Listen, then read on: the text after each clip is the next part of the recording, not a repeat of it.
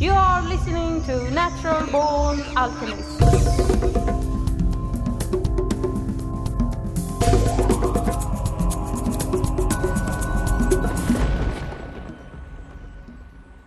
Welcome to episode number 94 of the Natural Born Alchemist podcast. My name is Alex and I'll be your host. It's the last Sunday of the month again, and this time we will listen to a trialogue between biologist Rupert Sheldrake, physician Dr. Andrew Weil, and mathematician Ralph Abraham. This talk has been lifted from sheldrake.org, which has a vast abundance of interesting talks, videos, and essays. The talk we are about to listen to is called Placebos and Mind-Body Relationships. The title of the talk speaks for itself, and all I'm going to say is that placebos can be very effective, but they only work if the patient believes it is an effective medicine. So, does this mean that the true cure of all disease is in the mind? Well, good evening. Welcome. I'm starting off this trialogue. You may be able to spot the difference between me, Andy, and Ralph. I'm the only one without a beard. So someone has to start, and that's going to be me. We're going to start by talking about the relation between the mind and the body. Something all of us have been thinking about, and probably everyone in this room has been interested in for years. It's something that no one knows the answer to. It's one of the great unsolved problems of science. And a very good starting point for this is the placebo effect. Everybody agrees now that there's such a thing as the placebo effect. What you believe is going to make you better in the form of a pill, for example, or a surgical treatment, often does. This has been known about for a very, very long time, of course. People in the medical professions weren't perhaps always fully aware of it, but certainly many of them have suspected it existed for a long time. My father was a pharmacist, and he was completely convinced of the placebo effect. All the time I was a child, he used to talk about it, how what makes people better is what they believe. He made up a whole series of medicines that he put together himself, and he had a big following in our town of people who came for his medicines. He never took any of them himself because he hardly ever took medicines himself, but he had ones that tasted bitter. He had ones there was one called Crown Sand, which had a sort of brown deposit that went to the bottom of the bottle, and you had to shake it very well before you could take it. And that was something people liked doing. It said in big letters, "Shake the bottle." And he was convinced that people got better by believing they'd get better. He was a firm believer in the principle that the nastier the medicine tastes, the better it'll be for people. So he knew these things, and many people in the healing arts have known these things for a very long time. But it's only recently that there's been a lot of serious attention paid to this in medical research. Until fairly recently, placebo effects were regarded as a nuisance by most clinical researchers, getting in the way of clear-cut results in clinical trials. But now the mood is changing, and there was a fascinating conference in London last autumn, which Jill, my wife, and I went to, in which there were people from mainstream medical research centres, brain imaging, people from Oxford, people who did all sorts of clinical research, people from alternative medicine, discussing the placebo effect, the effect of the mind in medicine. And it's now generally agreed that placebo effects play a very big part in all forms of medicine, including conventional medicine. What people believe is going to make them feel better often does make them feel better. And the conference ended with, there were analyses. One of the most striking analyses was from Erwin Kirsch, who's a professor now in England from the United States, on placebo effects and Prozac. The published data show that placebo pills that people don't know are blank pills are about 80% as effective as Prozac. But the unpublished data, which he managed to get through the Freedom of Information Act, and the unpublished studies, which the drug companies didn't want to publish, and it was hard for him to get, showed the placebo was 100% as effective as Prozac. Now, these were striking figures, and this is billions of dollars a year spent on what may be effectively placebos. And the conference ended with a question that I think I'd like to ask Ralph and Andy what they think about, which was, can there be an honest placebo? Because if you know it's a placebo, it won't work. If the person administering it knows it's a placebo, it won't work as well. So it will only really work if you believe it'll work. Yet the placebo effect is what we define as something which is inactive, as having an active effect. So there's a kind of paradox at the heart of this whole thing. I don't know what you think about it, Ralph or Andy. Well, as a physician who is interested in changing the medical paradigm, the whole subject of placebos is very dear to my heart. I have written a whole chapter on them in a book called Health and Healing that was published in 1984. And at that time, I think what I had to say was not met with great responsiveness from the medical profession, but my views on the subject are very strong and very, very clear. The word placebo comes from Latin and means I will please. And the old concept of a placebo is something given to a patient to please the patient's desire to be medicated, when in the doctor's mind there's no real reason to do that. And it has been observed, however, that when you do this, you get real responses, healing responses. And Rupert is quite correct to say that this whole thing has been regarded as a nuisance. A classic example is probably the most common use of placebos in medicine has been to treat pain. If a patient responds to a placebo by having a decrease in pain, most doctors interpret this to mean that the patient's pain was not real, or that the patient was exaggerating the pain.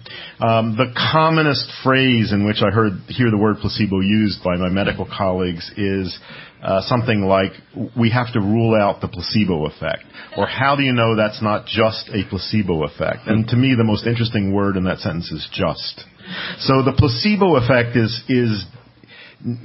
is looked down upon. It's not real. And the irony of all this is, to my mind, placebo, I first will prefer to call them placebo responses rather than placebo effects, because they're not effects of what you're giving the person. They're responses from the person to what's being done. Oh, it's also, by the way, not correct, Rupert, that you can, with some patients, say, I'm going to give you an injection of salt water. This has absolutely no pharmacological activity, and nonetheless the patient will have a response to it. So that's an interesting observation. Yes. But the trickier area, and this is where I must say I think you will understand this more than my medical colleagues. I have a terrible time trying to talk about this concept with physicians, is the question of inactivity versus activity. Because the true classic placebo is something that has no intrinsic activity, a sugar pill or an injection of salt water. Doctors are very uncomfortable with that kind of medicine because they're tricking patients, and they don't like to feel that they're tricking people, that they're being deceptive. Nonetheless, there are pharmacies, I don't know if this is still done, but when I was doing my internship in San Francisco, the hospital pharmacy stocked placebos, and you could order a placebo for a patient. And one time, a colleague of mine got a frantic call from a patient that he had prescribed a placebo for some symptoms that he thought were completely made up. And the woman called up having horrible stomach pains, and he asked her to read what the label said, and she said it says placebo number 1. And he could not believe that the hospital pharmacy had actually written that on the medication. But he was very fast on his feet, and he said, that's the problem. Number 1 is much too strong for you. Stop taking it. And she came in and exchanged it for blue pills. These were red for placebo number 2, and the reaction subsided. Now, however, nonetheless, this is the old stuff. And I say doctors are very uncomfortable with it. However, the more interesting area for me is what I call active placebos. And this, you touch on this, in a sense, anything you do to a patient, any injection you give, any pill you give, the response that you see is a mixture of the intrinsic effect of what you do, and then the response from the person to what they feel being done to them. Active placebos, which is, I think, everything in medicine, are much more interesting. But that whole concept of an active placebo, that's got this built-in paradox. So when you try to talk about active placebos, many people have no idea what you're talking about. In my early work that I did with marijuana, wrote that I thought marijuana was a perfect active placebo because the actual pharmacological effects are so minimal, and people have to learn to associate those cues with an altered state of consciousness. But I think any time we do medicine, we're using the placebo response, and not only is it not a nuisance, I think it's the greatest thing we've got going for us in medicine. I think it is the meat of medicine, the best treatment. What you want to do is elicit the maximum healing response with the minimal invasion. So to get a maximum healing response with the least powerful intervention, that's the goal. And that's working with this realm of belief. It's tricky, it's interesting, and I find it endlessly fascinating. I never give patients inactive placebos. I never trick patients. But I'm very comfortable with the uncertainty of not knowing how much of a favorable response is due to the intrinsic activity of an herb, say, and how much is due to the belief that I can inspire in the person. And the best way that I can do that is by presenting a treatment with genuine conviction. And the best way that I can do that is that I've actually experienced it for myself. So if I have used a plant and known in my own body that it works, I can present that to a patient with the kind of conviction that's going to maximize the therapeutic effect. And I think, and then one last thing, and then I'll stop. The era of randomized controlled testing of drugs using placebos is now about 60 years, goes back about 60 years, somewhere after the Second World War. And if you look, this is the gold standard of research. There's an assignment that I often give medical students and doctors, which is to go into any medical library and randomly pull off the shelf any issue of a medical journal that reports double-blind drug testing and open it to the back where there's a summary table of results. Always, and I emphasize always, in the control group, that is the placebo group, there will be one or two or a small number of subjects who show all of the changes produced by the drug that was used in the experimental group. That, to me, is the most interesting finding to come out of 60 years of randomized controlled drug testing. My interpretation of that is that any change that we can produce in a human organism with a pharmacological agent can be exactly mimicked in at least some individuals some of the time purely by a mind-mediated mechanism. And that's astonishing. Nothing that we can do to a person with a pharmacological agent is not exactly reproducible some of the time in some individuals by whatever this mind-body mechanism is.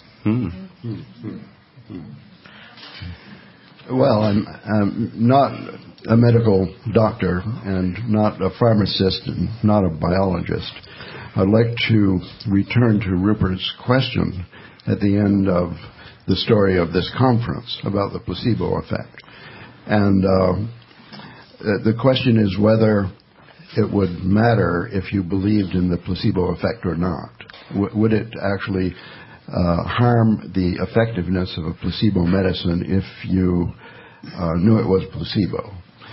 So if there are going to be these gatherings of medical scientists with their imaging apparatus and so on, if they honestly publish scientific results about the placebo effect, I believe that placebos would become more effective rather than less.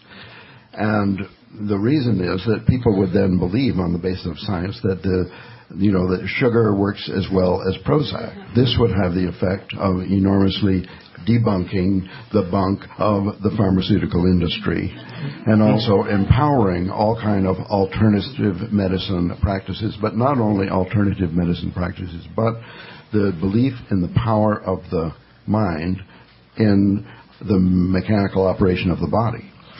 So the reason I'm interested in this is not a medical or pharmaceutical reason.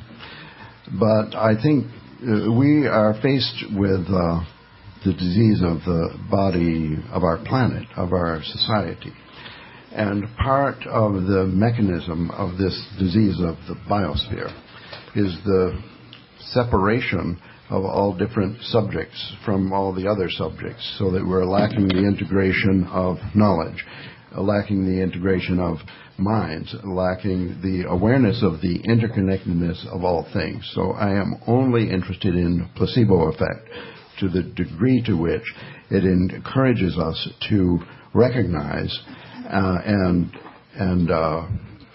revere the interconnection of all things, as that is a step in the direction of the cure, the bifurcation, as it were, of our planetary society from an unsustainable track to a sustainable track.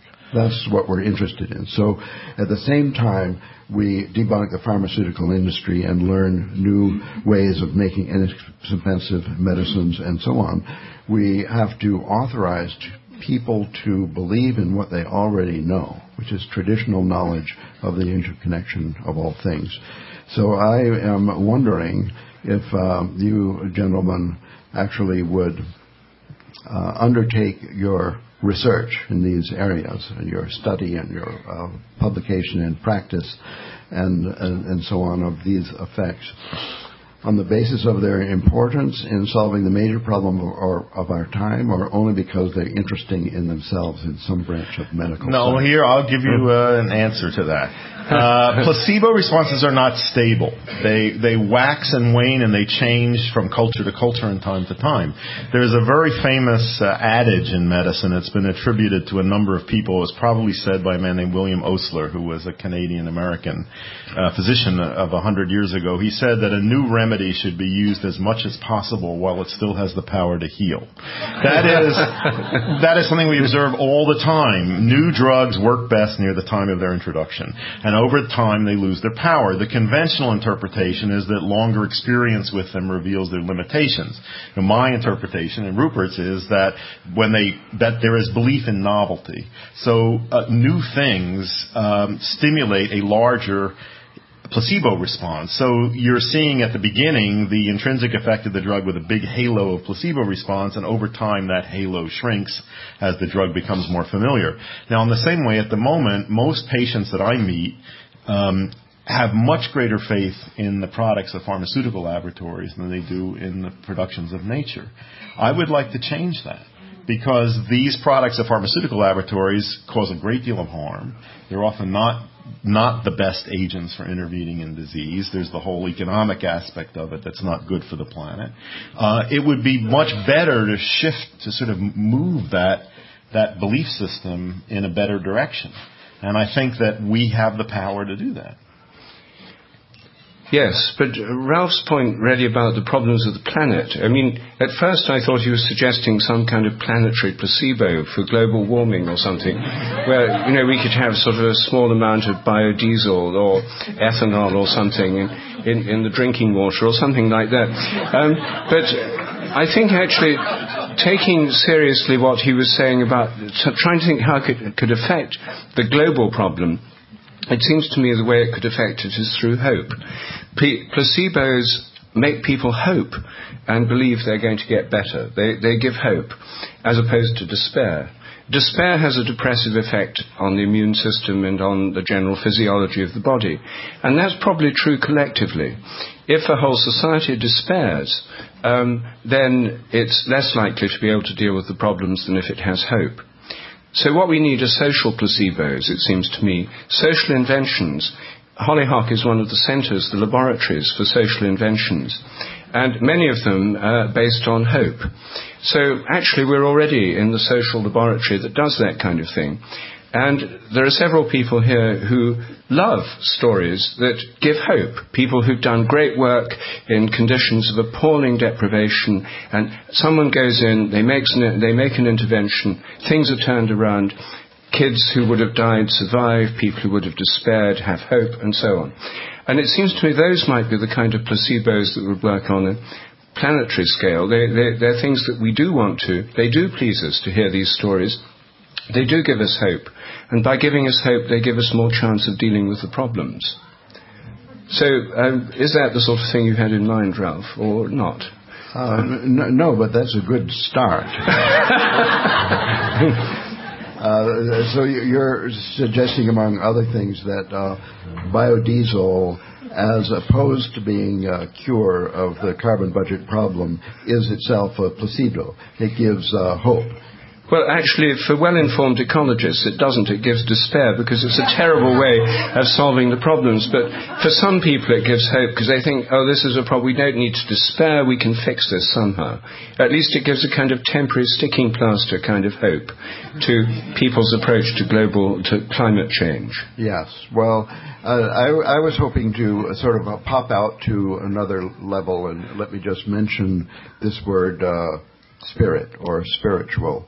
And this has got nothing to do with placebo. This is a question of what is your cosmology, your perception of reality. So in this connection, I'd like to ask you, Rupert, this. I think I maybe should ask you this a long time ago, because people sometimes say, oh, do you know Rupert Sheldrake? And I say, yes, and then I give my little description, as Dana did. And is it true or not? So this is what I say about Rupert. Okay. You do research on the paranormal phenomena, not because you're interested in the paranormal phenomena so much as trying to devise a strictly scientific protocol that would have the effect of radicalizing the scientific establishment and popping them out of their dogma, which is, I think, many people, maybe not scientists, not exactly blame science, but consider scientists to be part of the global problem because of their dogma, their function of denial about certain mechanisms and so on. So this is what, but maybe this isn't true. What do you think? That your paranormal phenomena experiments are so well devised that except for a few completely mad dog skeptics, science can't deny them. When you have a very strong experimental support for the staring experiment or telepathy between dogs and their owners or whatever, then the honest scientist is going to have to acknowledge that science is limited by its dogma and has to be opened up. Well, I mean, it's true that part of the intention is to try and open up science. And I don't call them paranormal phenomena, by the way. I call them normal phenomena, because they happen on a regular basis to lots of people. They're only classified as paranormal because they don't fit into the scientific box as presently defined. I think these kinds of experiments on the feeling of being stared at by somebody, dogs telepathically picking up when their owners are coming home, show that minds are interconnected at a distance, that we're much more interconnected than science at present says. What it says at present is our minds are nothing but our brains. Mental activity is brain activity. It's all inside the head. This is, I think, very disempowering for people, and it's also false. I think that the much greater sense of our interconnection with the environment and with each other would help to open up science, would help to open up our understanding of consciousness, our consciousness, the consciousness of animals, and the broader question of our relationship to higher forms of consciousness, forms of consciousness beyond the human level. So that is part of the objective. And I do think that the placebo thing has a relevance to it as well, because, as Andy said, this remarkable fact that when people take placebos, they get side effects, and some of the things that people who take the real drug get. What's going on there? How are they connected with those who are taking the real drug? Is it just belief? They don't necessarily know what the side effects are. Is it a kind of telepathic connection, a kind of telepathic empathy with the other people in the trial who are getting these effects? I think that's a more likely explanation. But they do show this kind of interconnectedness between us. And that's what most people assume happens. It's the kind of common view of all traditional cultures, societies and religions, the belief that we're interconnected with each other. It's denied by this atomistic, materialistic view of the mind in modern science. And it's probable that if we had a more realistic view of ourselves and our interconnection with each other and the world, we'd have a better starting point for dealing with global problems. But I'm not quite sure where one would begin, having said that. Andy, no doubt, has a solution. Well, I'm not sure we've talked about this, Rupert, in our dialogues. It's doing these experiments. Ralph, what you said, that legitimate scientists can't deny these results, but they can ignore them. And this is what I see happen all the time, that they put them in a compartment and say they're not going to let this influence their worldview. And that's the real challenge, is how do you convince people other than the converted? Well, this is something we talked about last year, and I think that there have been a few advances since then that I haven't yet told you about, which is, last year Andy and I discussed the problem of how do you change the scientific and medical establishments. And I naively believed, to start with, that this was based on evidence. Andy's much more seasoned and experienced in this world than I, and showed that actually people do just ignore it. I have to admit it, it's true. They're not affected by the evidence if they don't want to be. But the encouraging thing is that many people within the scientific and medical worlds actually are open to these things. The problem is they don't dare say it to their colleagues. So the social model here, it's a social problem more than an evidence problem. It's a social problem which the best model for which is the gay liberation movement. It's a matter of holistically minded scientists and doctors coming out and actually saying to their colleagues what they really think. Most of them keep quiet. They won't speak at work about the fact their dog may be telepathic, that they've anticipated when someone's going to call them on the phone that they or someone in their family has been to see a homeopathic practitioner or an acupuncturist. They don't mention this at work because they think everyone else is so straight. I had this experience in a small department in Cambridge, dealing with animal behavior. There were 6 staff members in the department. I gave a seminar on dogs knowing when their owners are coming home and other forms of animal telepathy. And after the talk, one after another came up to me and said, I think this is really fascinating. I believe these things happen, but I can't talk about it here because all my colleagues are so straight. When all 6 of them, including the professor, had said the same thing to me, I said, why don't you guys come out? You'd have so much more fun.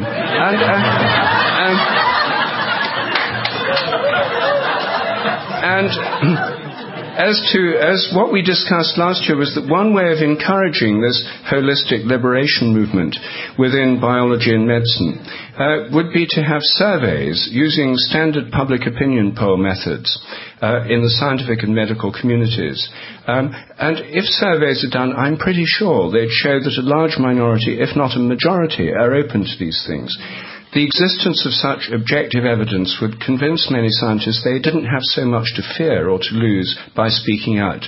And then the tyranny of the skeptics, the dogmatists, the aggressive materialists who claim to speak for the whole scientific community would be undermined.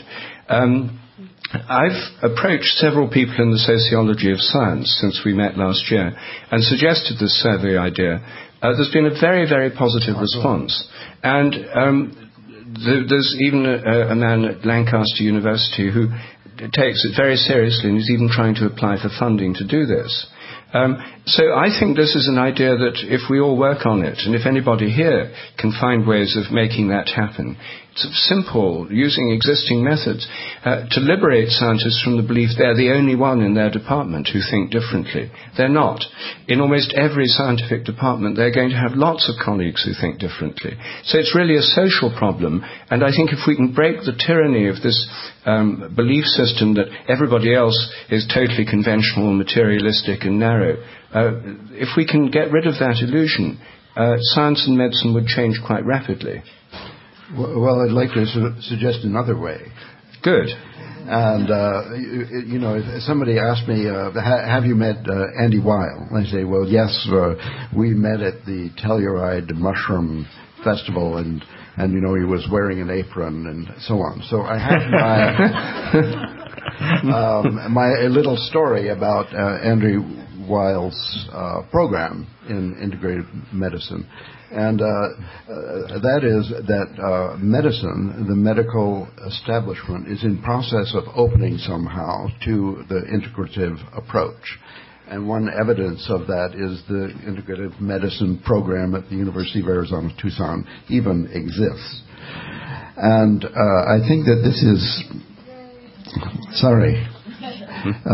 But my idea is that we're having a trialogue, and therefore I can't just look at you.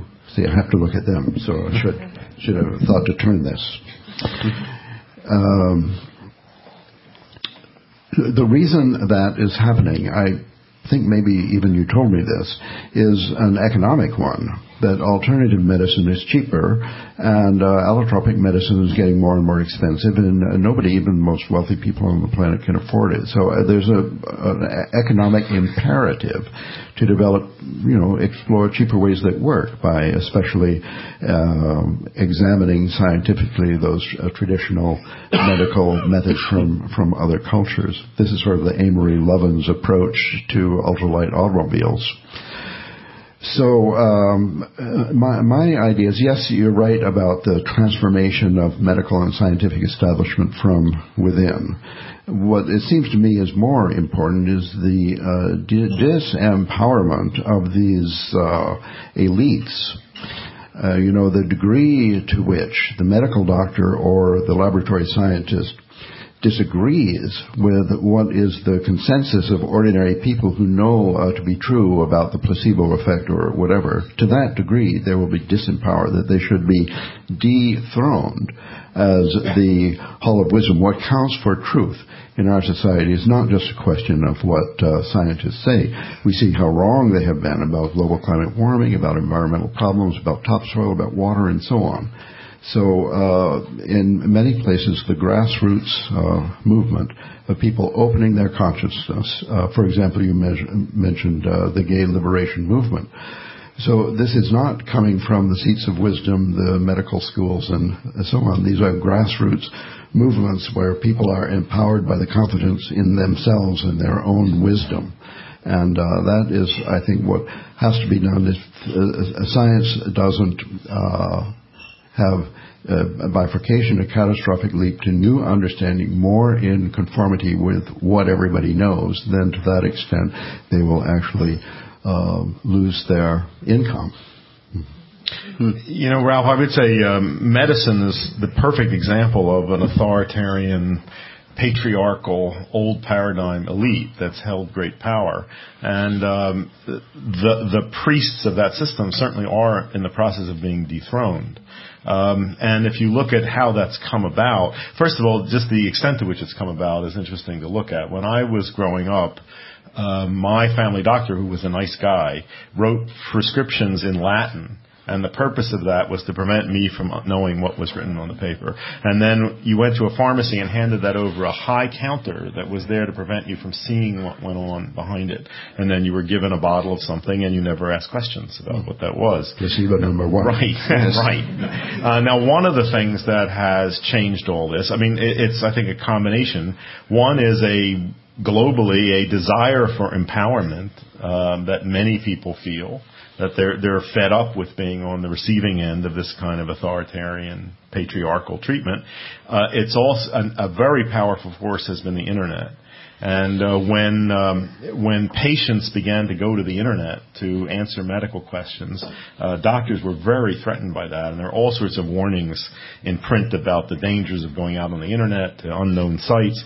And I must say that I think that has completely leveled the playing field between doctors and patients. And I've seen many situations in the past few years where people faced with very complicated medical problems and decisions have found exactly the information they needed on the Internet and then presented that to their physicians who were unaware of it. So that's changed everything.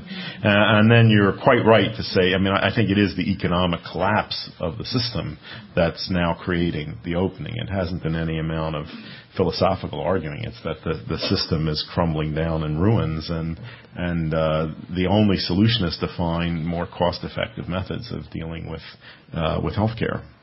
So do you think that we might see the comeback of certain so-called pseudosciences, such as astrology, not only placebo and homeopathy and laying out of hands. Well, that's certainly prayer healing. That is certainly the fear. I mean, the fear that I see in a lot of medical colleagues is that if you open the door to herbal medicine and homeopathy, what comes in right behind it is crystal healing and astrology, and that's the end of Western rationalism.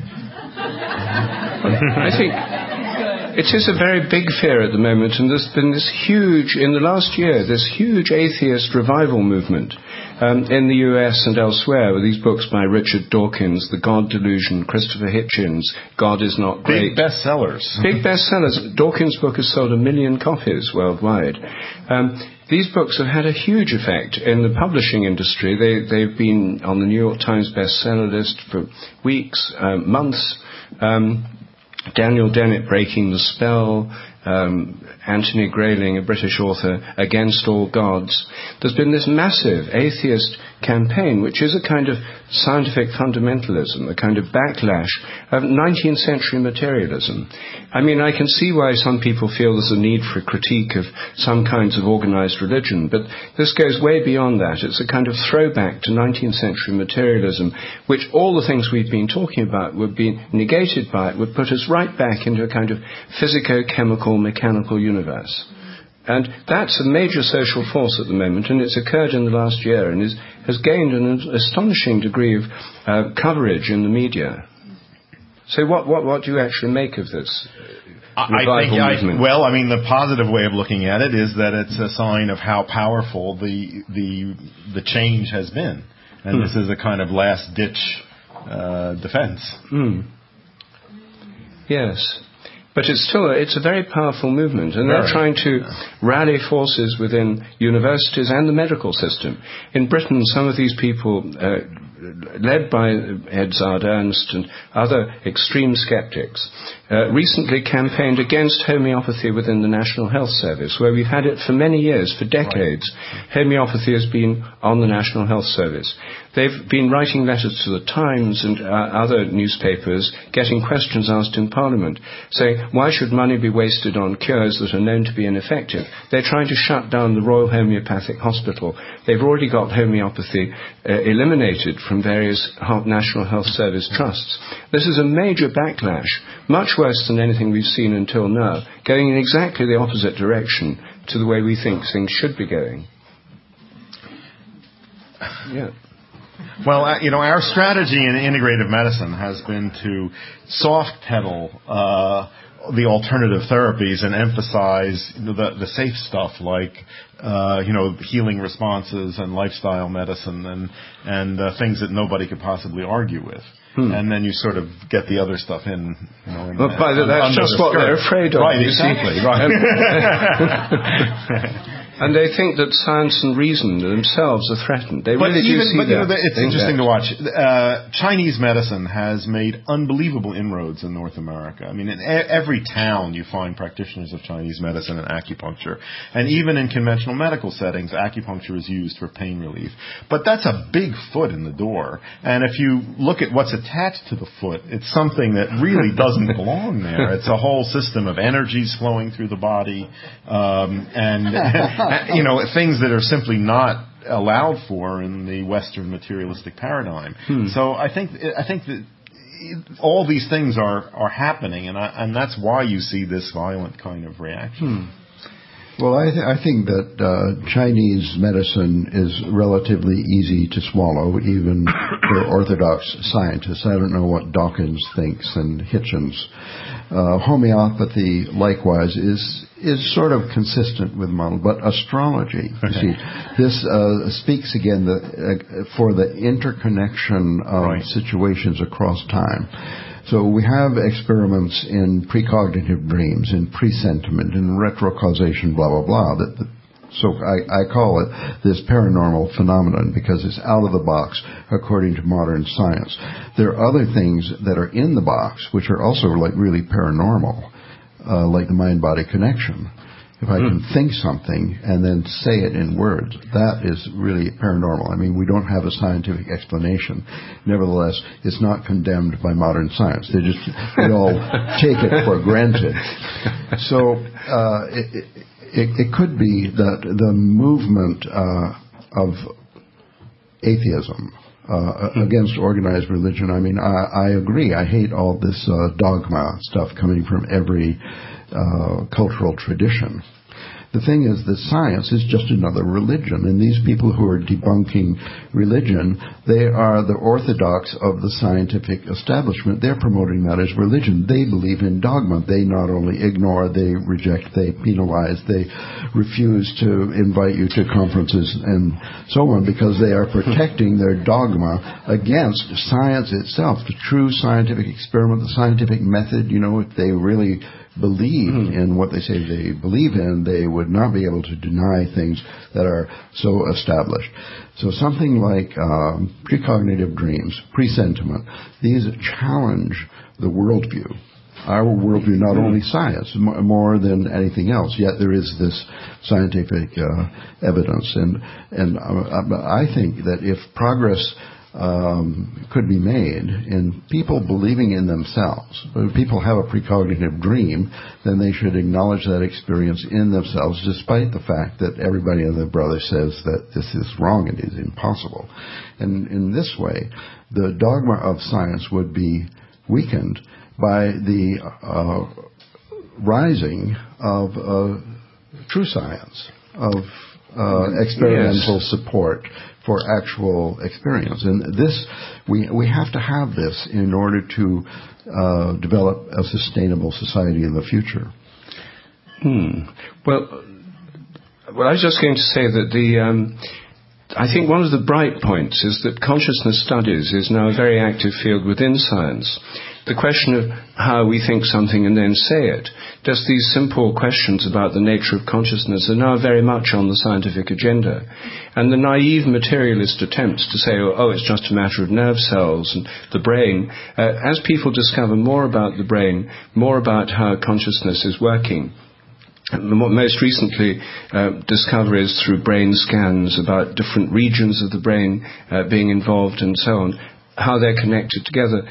These are now very active parts of debate, and naive materialists are not having a very good time. All sorts of theories are now coming forward. There's a tremendous amount of discussion, and I think it's consciousness itself which is challenging the scientific orthodoxy from within, because it's now firmly on the scientific agenda. Having been expelled from it for decades, it's now really in the heart of science, and I think it's one of the most exciting areas of modern science, consciousness studies.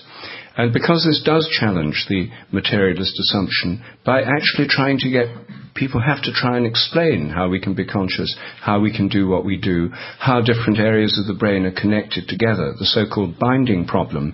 If one bit lights up when you see colors, another bit for shapes, another bit for lines moving, another bit for things moving up and down, these different bits of the brain, when you just look at something, they're different parts of the brain. The question is, how can we form a united experience out of activity in different parts of the brain? It's called the binding problem. Now, the only way people can solve this is by saying, well, there must be something which integrates these, and now they're getting into field theories.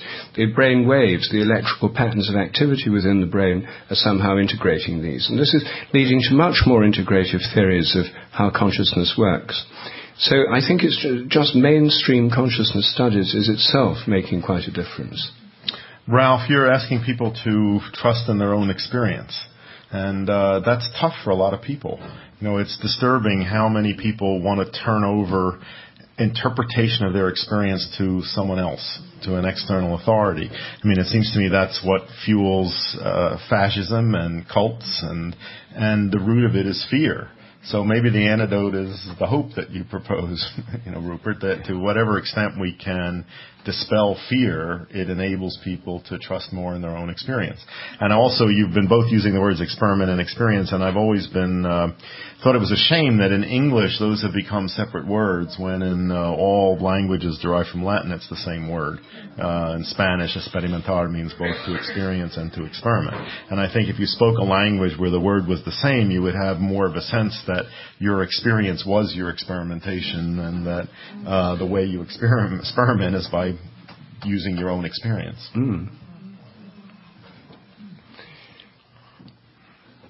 So what do you think about consciousness studies and the role it has to play? You know, I've gone to these consciousness conferences. There's very little there that speaks to me. It just seems, I think, you know, my own feeling is that consciousness is primary, that it's central to everything. And, you know, but this is my bias. I see form as a manifestation of consciousness, not the other way around. So it's very difficult for me to be in rooms full of people who see consciousness as a byproduct of electrical activity in the brain or biochemical reactions in the brain. An epiphenomenon, they would call it. Right. Well, I've been to these conferences also called Science and Consciousness, but more in India, where it's a completely different story. And I have this complaint about consciousness studies as a scientific subject in the Journal of Consciousness Studies and so on. What they mean by consciousness is, I think, what we could call the conscious part of an individual human mind. Then there's also the unconscious system, which is much larger. So we take the conscious and the unconscious system of the individual human together, and then we could call that the individual mind. Our interest in this, in a phenomenon like telepathy, is that different minds are connected. And in the Indian system, and also in ancient Greek philosophy, these minds are connected into something called the all-soul, or the pranamaya kosha. And this soul even is part of a larger structure and so on.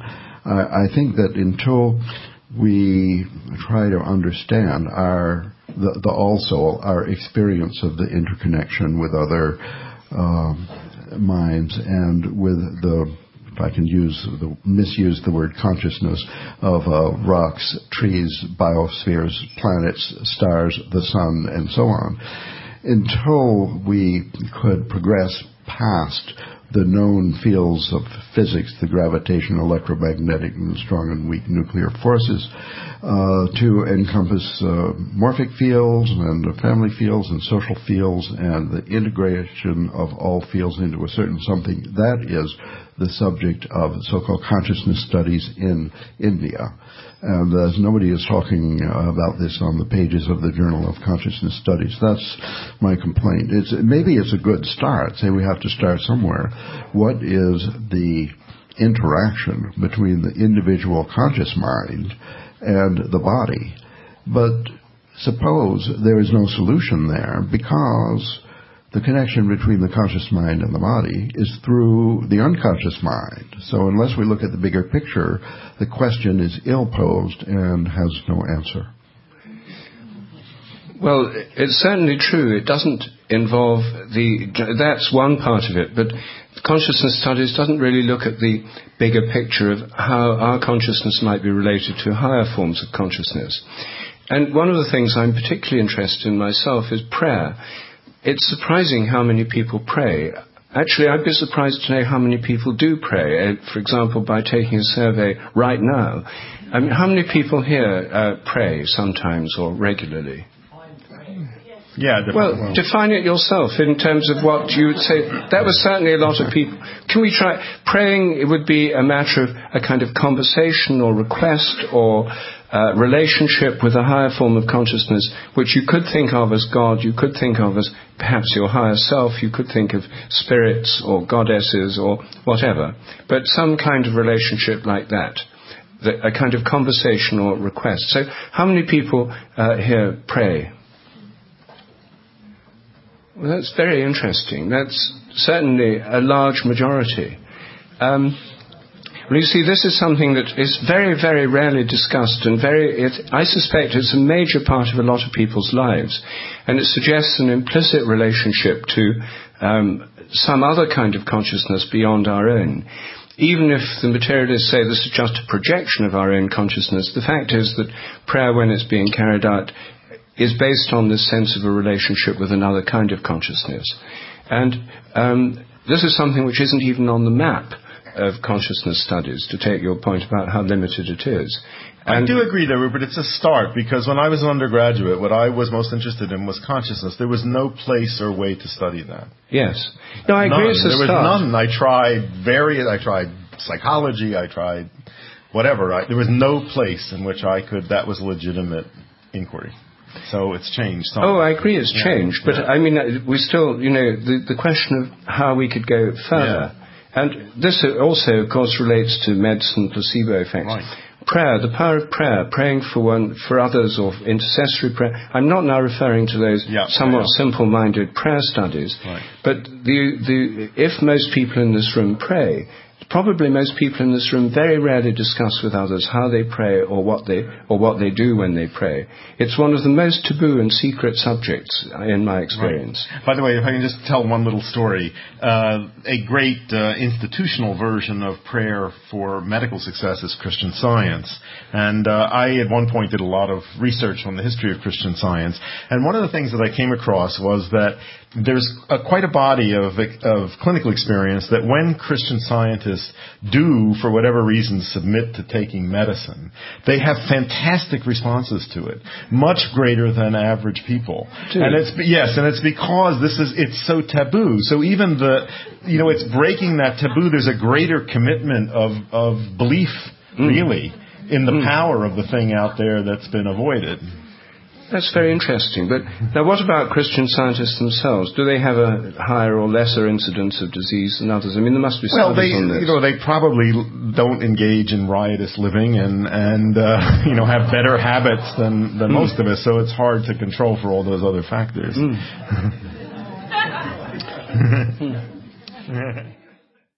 To find out more about Rupert Sheldrake, go to sheldrake.org.